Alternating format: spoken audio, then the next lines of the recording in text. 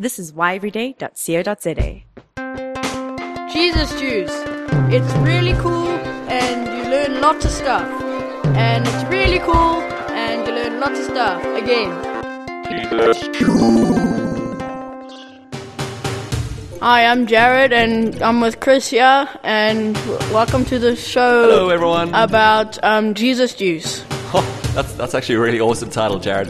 So we called it Jesus Juice. Yeah, Jared and I together. Because we thought, you know what, like, as much as we need water and all that stuff, we need Jesus a whole lot more. So we just want you to be sipping on Jesus juice as you listen to this, and just sipping on Jesus juice throughout the whole week. So we're just going to give you kind of tips and hints and information, and just great information about Jesus. Yeah, definitely. Oh man, that's cool. So we thought for this first one, we would talk, just give you a bit of an intro about the book called The Gospel of Mark.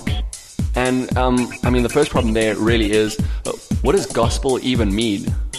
Oh, it means good news. Good news. Oh, cool. Okay, so just like good news. So this is, in fact, the good news about Jesus. Yeah.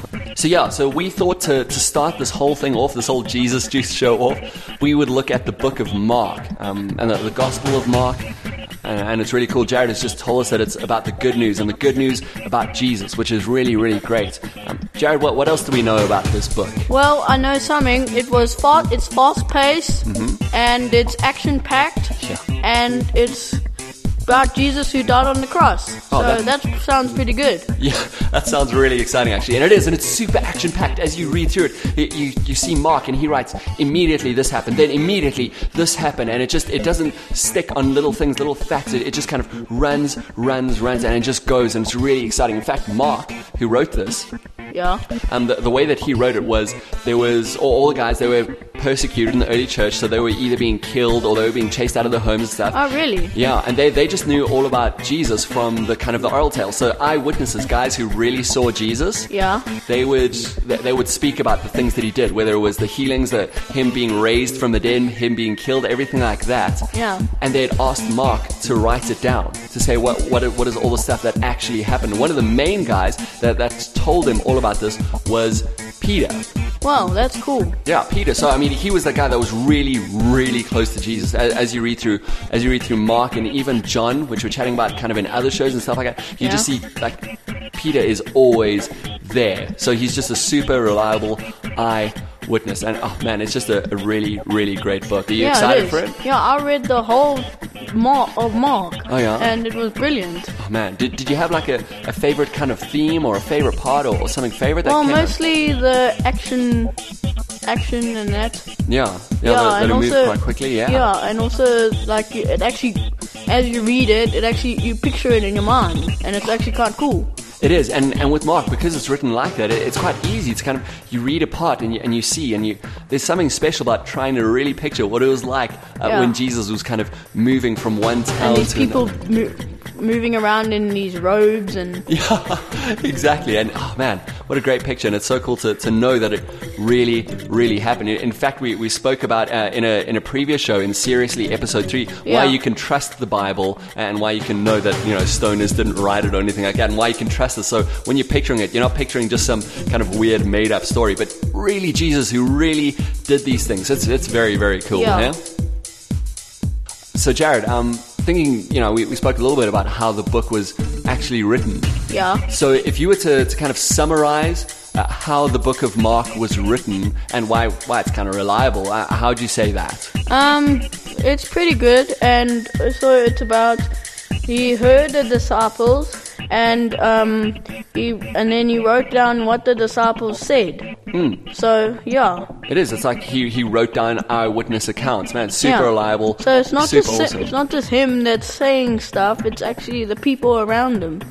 That's very, very cool and very, very true. So he didn't just make it up. Yeah. Credible sources, really, really cool. I'm looking forward to getting into it. So just as we end off, I hope that has already been a little bit helpful for you. Next week we're going to be speaking more about Mark, and we'll go into more and more things so that you're just sipping on loads of Jesus juice as we go. But before we go for today, can I just share one of the coolest kind of pieces of scripture? Go ahead. Thanks, Jared.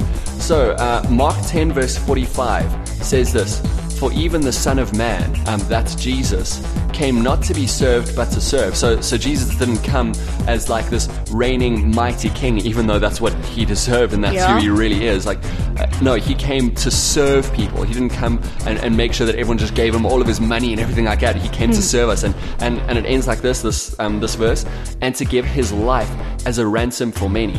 Wow. So we should have been paying for the consequences of our sins, of our mess-ups. Yeah. That's what sin is our mess-ups before God. And we should have been paying for that, and the consequence of that is death. We should have been paying for that, but Jesus paid for that in our place. Yeah. Isn't that huge? What do you think about that, Jared? That actually sounds pretty good. Like, it's beyond amazing. Yeah, to know that you're that loved. So if anybody were to ever tell any of us, hey, you're worthless, hey, you're not great, anything like that, you know what? God paid for us with a big price, with the blood of his son. He sent Jesus to die for us. You're valuable. Jared, you're valuable, man. Yeah, thanks. You're also valuable too. Oh, thanks, Jared. And also, people who are listening, you guys, don't listen to other people, what they say. Just know that God thinks you amazing and God thinks you valuable.